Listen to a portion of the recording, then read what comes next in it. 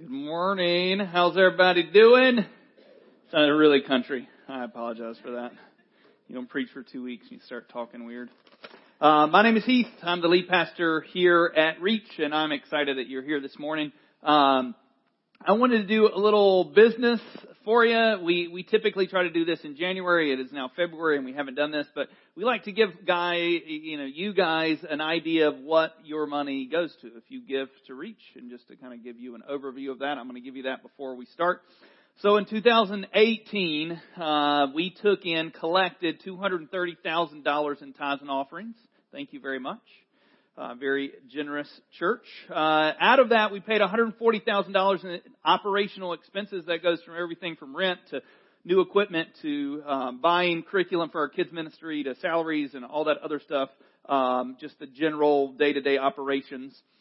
We gave away $23,000 of that to local and foreign missions. A good chunk of that was towards hurricane relief that went out during that. Plus, we put $15,000 on our land that we own. If you didn't know that we own land, we have 3.6 acres. That's off of Old Fayetteville.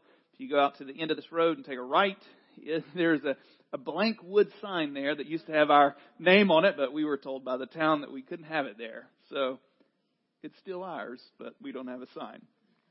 On top of that $15,000, we got a designated gift from an individual for $35,000 that we also put on that. So we paid down $50,000 on our land. We only owe like $140,000 on that, which is awesome because its value is considerably more than that. And we added $36,000 to our savings in 2018. So before I begin, I just want to let you guys know that none of what we do here would be possible without your giving. And as much as we don't make a big deal about it, meaning we don't pass a plate, we do that intentionally. We do appreciate everybody's individual sacrifices going into making church happen. And in that $23,000 that we gave away, we got to bless Lepta Church. Let's not forget about them, continuing to lift them up in prayer. Daniel and Samantha, I actually have my first monthly meeting with Daniel this Tuesday. Excited to just kind of reconnect and see what's going on in Little River, South Carolina. Okay, so thank you for that. If this is your first Sunday and that was just like, thanks, appreciate that information. Let's get into the Word. Before we begin, I just want to pray. I acknowledge in prayer that in spite of me, God gets to speak through His Word. The reason why we preach the Word, the reason why we encourage people to read the Word is because the Word is the most powerful thing that we can have access to. And let's just ask God to do what He can do with His Word that we cannot. So dear Heavenly Father, we just thank you this morning that you have not left us here unaware of who you are, what you mean to do, and what you are doing right now. Lord, you have showed us yourself through your word. As we look at the Gospels this morning, as we look at words that you spoke to your disciples, Lord, I pray that you would influence us as your children, that you would influence those that aren't even your children, that they would see your heart, that they would understand the love and joy and peace that you give to those who choose to surrender all to you. So Lord, we open our hearts and minds to what you have to say. And Lord, we invite your Holy Spirit to do what we do not have the capacity to do, which is change. We pray these things in Jesus' name. Amen.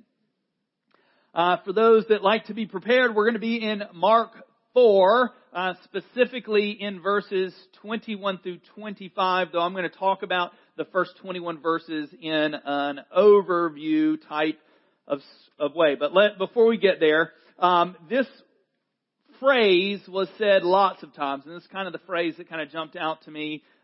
This acknowledgement that it says, take heed how you listen.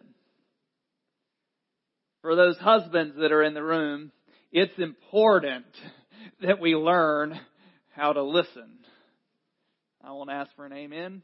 I hear it already. It's just rumbling in the room. But it's important how we listen. I don't know about you. I'm not really good with directions. And if my wife is standing near me and you're telling me where we're going, I'm not listening.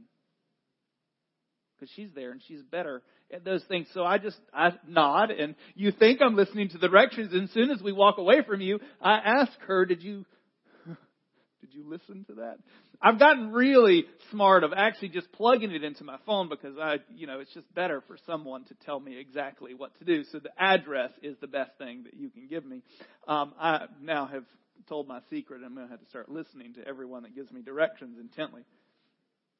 But it's important not only that we hear what is spoken, but because we can sit there and listen to our wife's words and hear every single one of them. What's important is that we understand what those words are trying to communicate to us. So I got a few questions for you as we get started. What is something that you have tried hard to master? Anyone like really skilled and you've just taken up pottery and you don't want to go to the old electric. You want to hand crank that spinner and you're trying your best to master. Maybe it's an instrument. Every time, I own a guitar. I have owned this guitar. It's older than my children since 1995. It is seasoned, but not very well played. Mostly seasoned because it's 20 some years old, not because of the use or, skill that has, I figure at some point it'll serve a purpose. Right now it just holds up space in one of my closets. So, or something that you have worked hard to understand. Some of this could be like riding a bike. We have a 9-year-old who we have diligently tried to work on riding a bike. And if you take it for granted, if you've ridden a bike for a long time, it's very difficult and nerve-wracking to learn how to ride a bike for the first time. It could be learning language. We just spent a week in Mexico, and I just realized that none of the 3 or 4 years that I spent in high school and 1 in college of Spanish did me much good. Passing a test on verbs and how things are written down does not mean that I understand the language. I've not mastered it, but most of the missionaries that we worked with down there, they had to go to language school. They are immersive, meaning they go in and there's absolutely no English and they have to learn the language. Or for those that just love math or don't love math, mastering fractions. I still don't get that. Which is bigger? I literally the other day was looking for a socket that was 9/16, and I'm like, is that bigger than... Anyway, it was bad. It was actually in Greg's garage, and I'm like, I couldn't find a 9/16. What's close to that? Anyway, not mastered that one on. But the list goes on and on. We were actually created to know.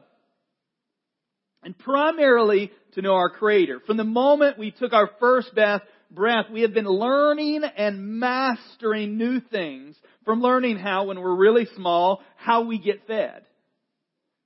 Or how we get changed. They're not consciously thinking like I'm hungry, but their bodies internally tell them, what can I do to make sure that my mom and dad understand that I need something to eat or I need to be changed, or learning how to walk or eat on your own. See, Jesus came to the earth so that we could know Him in a more significant way. In the One Year Bible, we've spent the last 2 months reading Matthew, and now we're partly through Mark. The Gospels are the most excellent picture of who Jesus, our Savior, indeed is. His teachings are all so that we would know Him as Lord and Savior. To understand that, today we're going to spend a little bit of time on these confusing stories called parables. And we know that they're confusing because even His disciples communicated after the fact. Because if you're smart, you wait until everybody else leaves and then you ask questions. That parables are a way that God, through Jesus, taught about Him and His kingdom. And a parable, if it's a word that you're not familiar with, is literally just a simple story to illustrate a moral or spiritual lesson. Jesus hid the truth about Him in parables. And in Mark that we're going to go through, we're actually going to do 2 of them, but there's actually 4 different parables. There's the parable of the sower, which we're going to talk about a little bit. The parable of the light under the basket, which we're actually going to read. The parable of the seed growing. I don't know about you, master gardeners. I've just proven over and over again that I've not mastered anything because I can't keep anything alive in my house that grows other than children. I have done a great job with that. I have a 16-year-old. I'll collect my trophy later. 15-year-old, still alive and well. Look at that. 9-year-old, she did learn how to ride her bike. Woo! I'm just a great parent. Come get lessons afterwards. I'm kidding. I mean, you can, but they won't. Might not be that helpful. So in reading this week, this text, I don't know about, for if you're new here, we do some series. I like series. I like the idea of really honing in on a topic and hitting a topic over and over again for a few weeks. When we're not doing series, we do what we call walking in the Word, which literally is just translation is we want everyone to read the one-year Bible. Now, whether you do that or not is inconsequential. We don't care that you do that specific plan, but we want you to be in the Word, because if you're in the Word will change your life, which we're going to talk about today specifically. And so what I do when we're not doing a series is I want to encourage you that God speaks in and through the words that you read during the week. And so what we're reading in the one-year Bible during these times that we're doing Walking in the Word is literally what you read that week. I'm going to preach on something that Sunday. And so on Tuesday, I think it might have been Monday, I was reading in Mark 4, and I got to this section of 21 through 25, and it just there it is. That's typically how it happens. Somebody asked me this morning, Alan, she was like, how do you it's honestly, I'm reading and there's something in there that's stuck out. Most of the time, it almost preaches itself, to be honest with you. There's something in it. I'm like, there it is. This is what God wants me to share this morning. And Tuesday that happened with these 4 verses. And then I committed to those 4 verses, and then I realized that it wasn't as simple as I hoped it would be. And I spent the next 3 or 4 days up until the weekend going, God, what are you wanting to do through this? Because it's not as simple as it seems. And so what I'd like to do over the next 15 to 20 minutes is unpack 4 verses. I'm going to give you a little connection into that, because I don't think you can really understand 24 through 25. If I just read the 4 verses or 5, not that great with math, I haven't mastered that. If I just read those 4 to 5 verses, it won't have the impact that it will have if we explain partly what happened before that. And so, just to give you an idea, Jesus has arrived on the scene. He has done several miraculous things that have over and over again pointed to Him as something more than a good moral teacher. There's something about Him. There's authority that He preached with. There's miraculous things that He and only He could do. And people in the droves are going looking for Him in the Jesus fed 5,000, which happens, I think that might have been last night. When He fed 5,000, that's because 5,000 men, including women and children, were following Him around to hear what He had to say. What got me, I was sitting in my bed last night reading the section, and so I don't know if you remember this story, and this is for free. This has nothing to do with what I'm preaching, but it just tickled me last night, and I think the Word of God can do that to us sometimes. But so Jesus did some miraculous stuff. He actually fed the 5,000, and He puts His disciples in the boat and sends them across the water, and He goes and does whatever He goes and does. And later on tonight, He's going to, I don't have another boat, and I don't want to walk around. I'm just going to walk on water. I think about that sometimes. It doesn't help it. But Jesus literally, in His Word, He said He did not intend to interact with His disciples. He just intended to get a shortcut in. But it says that. He did not intend to like this part of it. So he's just like, just chilling through the water, and they see him and they're like, it's a ghost. And he's like, man, they'll never get over this if I don't remedy it. So he, goes and gets in the boat. But it just tickled me that he had no intention of like going and getting in the boat. He was just like, I'm just going to get a shortcut in. So sometimes things happen along the way. And so all of these things have happened, and it leads up to chapter 4, and it talks about the parable of the sower. And the parable of the sower is actually in 3 other Gospels. So Matthew, Mark, and Luke. Are what they call the synoptic Gospels, which a lot of those 3, so reading the one-year Bible, you're going to read all 4 Gospels in a row towards the beginning of the year, and you're going to hear a lot of the same stories. And that just means that these guys were contemporaries looking at the same thing, but they wrote it through their perspective. And these were stories that were written down in all 3 of those. I'm actually going to use a verse in one of the other ones as we get through it, but Jesus is teaching, and His teaching is always for people to bring understanding. And there's actually this verse which I spent some time on because I'm like, this frustrates me. I don't know if you read stuff like this and you're like, why would Jesus do that? Anybody else?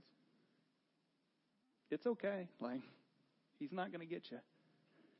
But, He tells this story of the parable of the sower, and He's like, this person is throwing seed out, and some falls along the road, and it gets just picked up, and nothing even happens with it. And some falls on the rocky soil, and, it springs up, but, the sun scorches it because there's no roots, and it dies almost immediately. And some falls on ground where there's thorns, and it starts to grow, and it looks hopeful in its growth, but the thorns go around it and chokes the life out of it. It says the deceitfulness of the world and riches rob it, and when temptation comes, when persecution comes, it withers and dies. So 3 of the 4 in the story, and of course some falls on good soil and it grows and has a yield of 30 to 60 fold, meaning this one seed dies in the ground, grows, and produces fruit.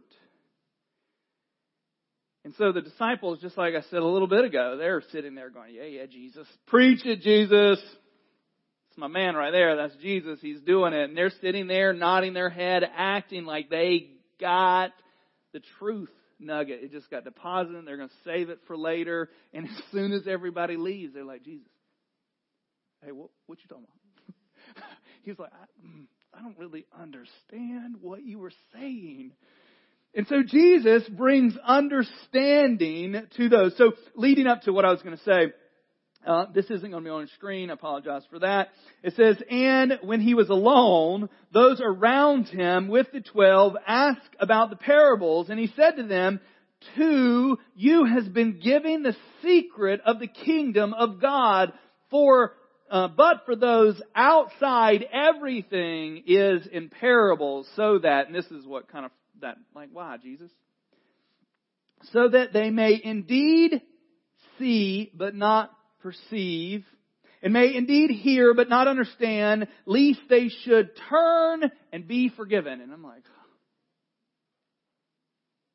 Jesus, don't you want everyone to see and hear and experience and turn and repent? And the truth is, it's taken out of Isaiah. The truth is what's going on there isn't necessarily that He doesn't want them to. These are people who will never, regardless of how many times the truth is taught clearly to them, won't turn, won't surrender, won't submit to Jesus as Lord and Savior. It's not like, hey, I'm going to hide these things, which we're going to see through, I think it's verse 22. His intent isn't for it to be hidden. And so then He explains what these are. He brings understanding what these 4 seeds were into His disciples. And then we get to verse 21 through 25.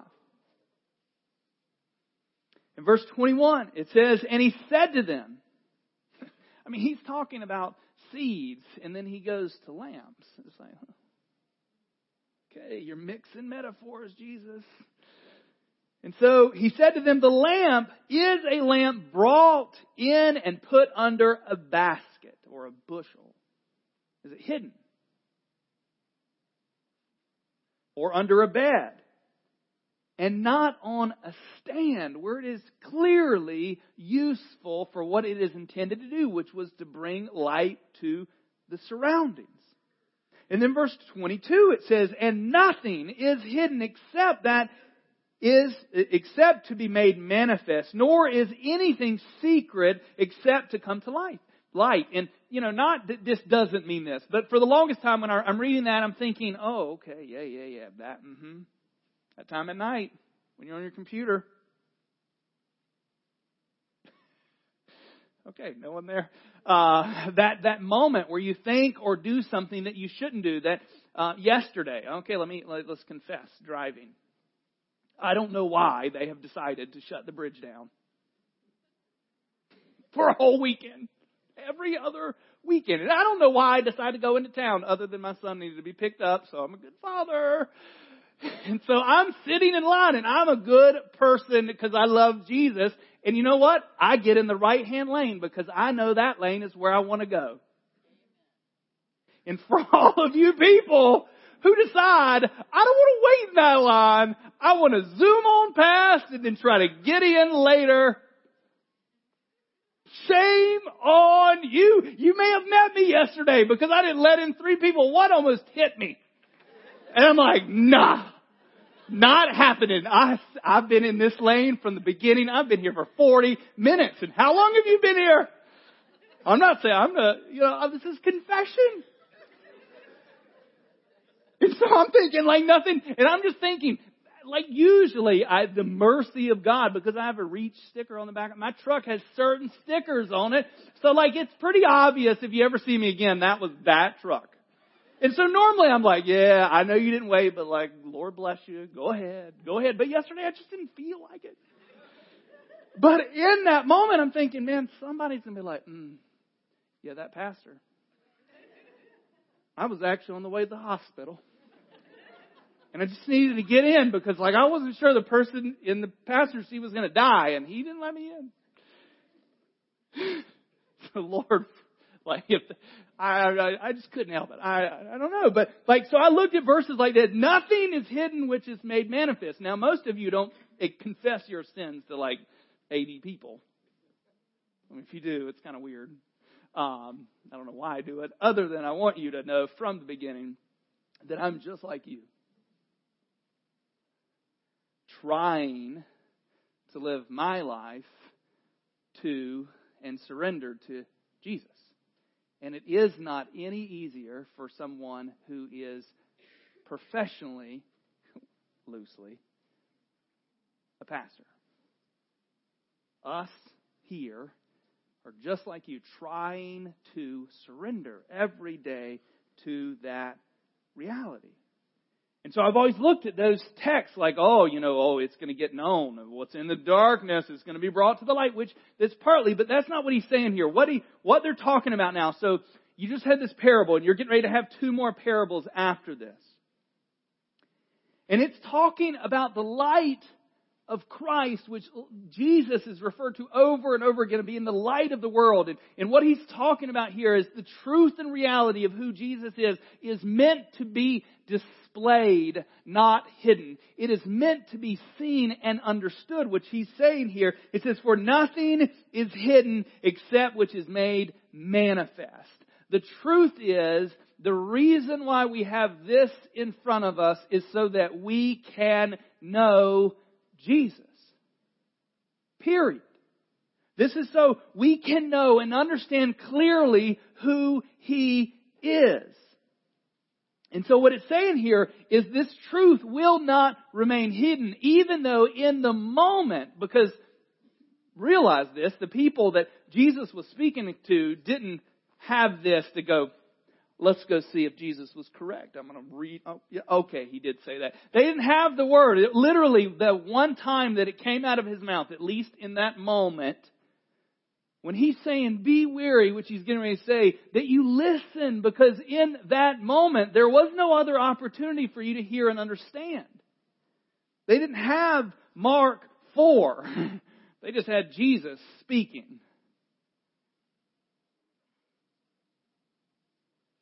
In verse 23 it says, if anyone has ears, let him hear. Because he's saying that because they're hearing it for the first time. Now, I don't know how many times you've read Mark 4, and I don't know how many, well, it's actually Mark 4, I think Matthew 5, and another one in Luke. I can't remember where it's at. I don't know how many times you've read this. I mean, those words don't change because we're hearing it over and over again. He's still saying, if you have ears, listen. Verse 24. It says, and he said to them, pay attention to what you hear. With the measure you use, it will be measured to you, and still more will be added to you. Okay. Let's just knock this out. Health, wealth, and prosperity. Okay, you're like, to the measure I give, God gives me back, right? True. As long as you don't qualify that as financial gain. I'm going to give $100 because He's going to give it in 5-10 fold. So He's going to give me back. I'm outside. There's somebody's wallet they left there because God put it there for me. Because I gave some money in here and there's cash in there and look what God just did. No, get the wallet, look at the ID and return it with all of the stuff in it. Because one day you're going to lose your wallet. Anyway. And so he's saying pay attention because the measure you use it, the measure that you let your light shine, because this is what this is talking about, to the measure that you use it it'll be measured to you. To the measure that you're allowing God to influence you so much so that it changes everything that you do. So that you don't consistently not let people in line. I won't ever do that again. Well, I can't say that. I normally don't do that. I'm normally very gracious and pray that they'll find repentance later.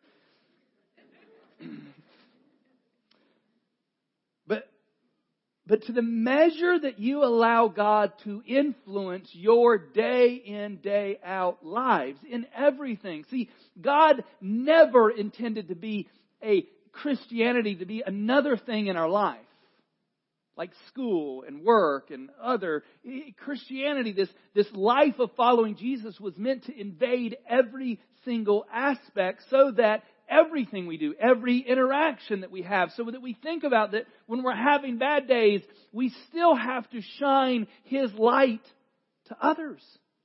When you wake up with a headache in the morning and you don't feel like being nice to people, we think it is for God's grace that we have breath in our lungs, and when we interact with others, we're letting the light of Jesus shine in and through us. See, I didn't do that. The last 2 weeks ago, we were on a mission trip. And I've discovered that I'm never, ever, ever going into a trampoline park again. I'm not. It's ridiculous. I've talked to one of my buddies who works for the fire department. They go there all the time, don't they? It's dangerous. I'm not trying to take business away from the unnamed place here in town, but it's dangerous. I didn't go there. I was in Mexico. And no, it wasn't because it was in Mexico. It was because I'm an idiot. I shouldn't have been on a trampoline. And so I'm doing my duty as a missionary on the field to care for this one kid that I've been given responsibility to in this trampoline park. Well, he weighs 60 pounds and he's this tall and he's fast as lightning and I got to keep up with him. I should have just sat on the side and watched him. There he is on the hard ground where, you're less likely to get injured. But now I'm okay, get little socks and we'll just hop around because this is fun. And it was up until the moment that I rolled my ankle. And I don't know if you have rolled your ankle out there. It's still black and blue now. It's a week and a half old. I went to the orthopedic guy. I got x-rays just to make sure. But when it happened, it makes a noise when your cartilage. I mean, it just has this noise. If it's happened to you, you know what it's like. And it made that noise, and the pain, it just overwhelmed my body so much so that I flushed the color that I had. And there's some pictures that are cycling out there on the web. Thank you, Troy Danko and Deacon Miller. And I was in absolute pain. I mean, like, I don't know about you, but like when I'm in pain, I don't want people to talk to me. I don't want people to be near me. I don't want people to touch me. And I'm on the ground and all these we have like 14 people, 12 from our church and 2 other people that went with us and all these other, the people that we're working with down there. And I'm just on the ground writhing in pain, and people out of the goodness of their heart are trying to help me. My father-in-law was one of them. Bless his heart. He's like, he wanted like prayer for healing right there. And I wasn't ready for prayer for healing. I was into prayer for leave me alone right now. And for the life of me, like, I knew what he was trying to do. Like, in my heart, I'm like, just let him pray. And I'm just like, leave me alone. Just walk away. Just walk away. Just give me a minute. Because I've been there. It's happened to me, I think, 3 times in the last 12 months. I know it will go away and it will get better. But in the moment, all I can think about is that I've already embarrassed myself. I'm writhing in pain, holding my ankle. Like, I don't want to add vomiting to that. Because somebody would have got a slow-mo on that and it would have broke the internet. But in those moments, to the measure, God is meant to invade every point of our life regardless how we felt. And of course, I did in a little bit, he did come over and pray for me, and I was very grateful for that because my mind was clear. The pain had mostly gone away. And I wanted that. But the reality is what we do with that. How often we use that thing. To the measure that we use it, it is returned. It's the same as a foreign language. 3 years of high school, 1 year of college, nothing. The only thing I remember, forgive me, is cuss words. I mean, don't tell me that you didn't take Spanish when you're in high school and that was the first thing that you asked. And for whatever reason, those are the things that are still in my brain, which aren't very appropriate for mission trips. So I didn't use any of my foreign language. If you're new here, welcome. I would like to say it might be different, but it's not. Or for those that have elementary school or middle schoolers who have now in math that you've for real lost. And they're asking for help. And you're going back in the book, reading how it... The truth is, when you were there, using it day in, day out, you understood how to do long division, how to divide fractions, how to do all these other things, how to do these equations, and don't even get me started with proofs in geometry. Whew. But the truth is, none of those things are very useful for us when we don't use them, so they get forgotten. And it's the same thing with the things of God. We do not want spiritual... What's the word?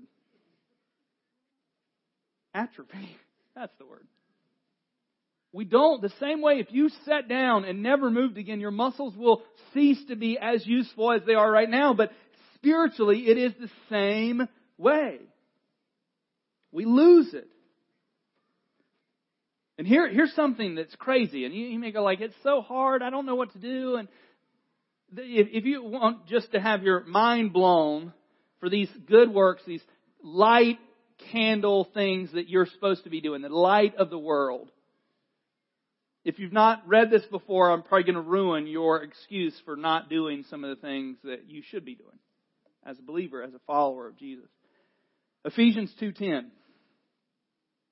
It says, "For we are His workmanship, created in Christ Jesus for good works." And you're like, okay, yeah, it's true. That's what we're created. But look at this. This is what will blow your mind. Which God prepared beforehand that we should walk into them. So all of these things that He's asking us to do, He's laid the groundwork. He's literally set you up. I don't remember, if anybody played T-ball. It's probably one of the easiest things to actually not strike out at. Because it's right there in front of you. I swung so hard before this that I fell on the ground. So I appreciated T-ball where the ball is right there. And this is what it is. He's literally giving it for you. It's like softball, like, here you go. And this is what God is doing in and through us. He's giving us opportunity for us to walk into that. Verse 25. And this will maybe ruin your day too. It's at verse 25. It says, for the one who has, and this is not has, but this is talking about like what you have, but this is talking about spiritual things. For the one who has more will be given, and the one who has not, even what he has will be taken away. I like Luke 8, which is one of its parallel verses, 8:18. I like the wording of it a little better. It says, take here how you hear, for the one who has more will be given, and from the one who has not, even what he thinks that he has, it will be taken away. See, this is spoken to a people that knew God. This was spoken to a people that had the lampstand of God still in the tabernacle. They're still operating to the world. The Jews were there to show the world who God was. This is spoken to those people. He says, even what you think you have will be taken away. Because you don't really have it. They missed the whole point of what was going on. This is also followed by the parable of the sower, which one of those four, in my opinion, was truly a Christian. Man, they're having a good time in there. Only one of those four produced fruit, which isn't the sermon that I'm doing today, so we'll just leave that for another day. But only one of those, one of them, you're like, yeah, of course, it fell on the road, it got picked up before anything happened. Two of them had growth, but no fruit. And the marker for His children are fruit, and that fruit is expressed in us by being the light for God. So it's not just important to know about Jesus. And here's the danger, and to be completely honest, one of the primary reasons why I planted a church, why I pastor a church, is because I feel that God has called me to those who think that they know Jesus. Because I was a person who thought I knew Jesus for the first 18 years of my life, went to church, did this, I did all the stuff of Sunday school, youth group, got baptized, sprinkled. Remember, I was Presbyterian. And had absolutely no clue I knew about Jesus, but I didn't know Jesus. And so what I want to do, and the reason why we share these things, I'm going to invite our worship team to come back up. The whole reason why the Word is given to us is so that we can know Him. And so here's some statements that are going to lead into questions, and then we're going to pray and close. Jesus is the light of the world. You are not intended to be the light. You are just the light carrier. You're carrying. So it's not you displaying, look how great I am, and it's because of Jesus. You're carrying the light of the Savior of the world to others. What you're doing is not for your glory, it is for His. And He is the light of our world. The question is, what are you doing with that light? Is your light just attendance? And you're like, I'm doing the deal. I'm here at church. And you know that $230,000 that this church got? I gave some of it to put it in that toolbox back there. I feel good about myself. And that's not to knock anybody that put anything in that box. That's not to do that. But if your light is just measured by your attendance on Sunday morning, you have missed the point. If your light is measured by how much that you put in that box, you've missed the point. Your light has always been measured to you so that you can demonstrate it to those that aren't in this room. To the measure you use it, it will be measured to you. So if you feel like I'm lacking in it, it's okay. Start. To the measure you use it, it will be measured back to you. And then you'll get more. And you can measure, you can give some more out. And then God will give you some more. Like I'm telling you, faith gives faith. You begin to just go, God, I'm going to trust you. Just like finances. You're like, I don't know how this is going to work. Like we have not figured it out. And you start being obedient to taking control. And you get a little like, hey, we can do this. It's a long, hard 9 weeks. Let me just tell you. But if you're sick of being where you are financially, it will be the shortest time in your life because it will change the rest of you. Because that 9 weeks, you're going to get confronted with things that you actually have to do. And it's the same thing with the Word. We're confronted with things that we have to do to be used and measured by God. So here's our last question. As we close, what does verse 25, and I'll read it again, look like in your life right now? For the one who has, more will be given. For the one who has not, even what he has or thinks he has will be taken away. Is your life measured by what God is doing in and through you, or is it measured by what is departing from you? What's going away? The joy and peace and all these things, these fruits of the Spirit that God wants us to operate in. And so here's the beauty of this. See, some people can hear what I'm saying and feel beat up and battered and abused and be like, I can never measure up. Truth. You cannot ever measure up to the standard that God has called you to. You're like, I'm at one of those churches. Just wait. The truth is, every single one of us could never measure up. The beauty of the gospel is that Jesus knew that. That He sent His Son to do what you could not do, to live the life that you were required to live. He did it for you. He went to the cross to pay the penalty for your sin on the cross willingly so that you can believe in Him and have life, have joy, have peace, have hope for you. And so if that is you this morning, call out to a God who is the light of the world, who brings His light into us and radically transforms us. So as we go into our last song, deal with what's going on. Don't just sit there like, oh, okay, I feel a little bad, but I don't want to deal with it. Deal with it. Start a conversation. We're going to have people up here for prayer. If you just feel like, man, I just need somebody to pray for me, come get prayer. Don't stay in that same place when you don't have to. Let's pray. Heavenly Father, it is by Your grace and mercy that we have breath in our lungs. And Lord, right now, it is compelling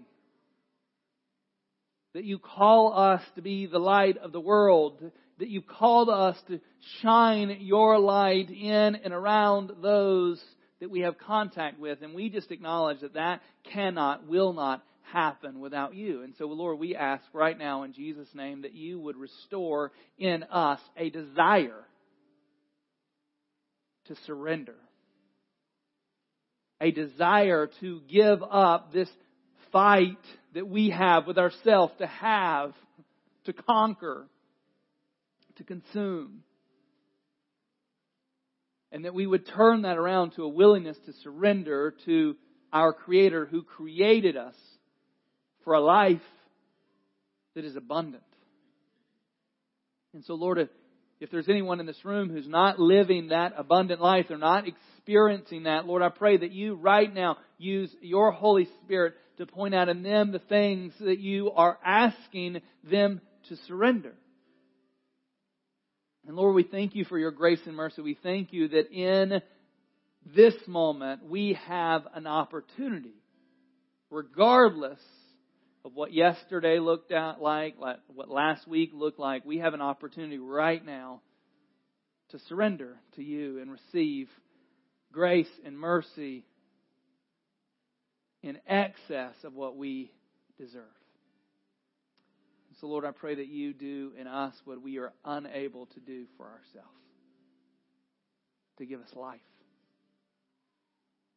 And so, Lord, right now we just pray as we go in to worship that You would just open our eyes, that You would open our hearts, that we would experience You in profound ways. And we ask all these things in Jesus' name. Amen.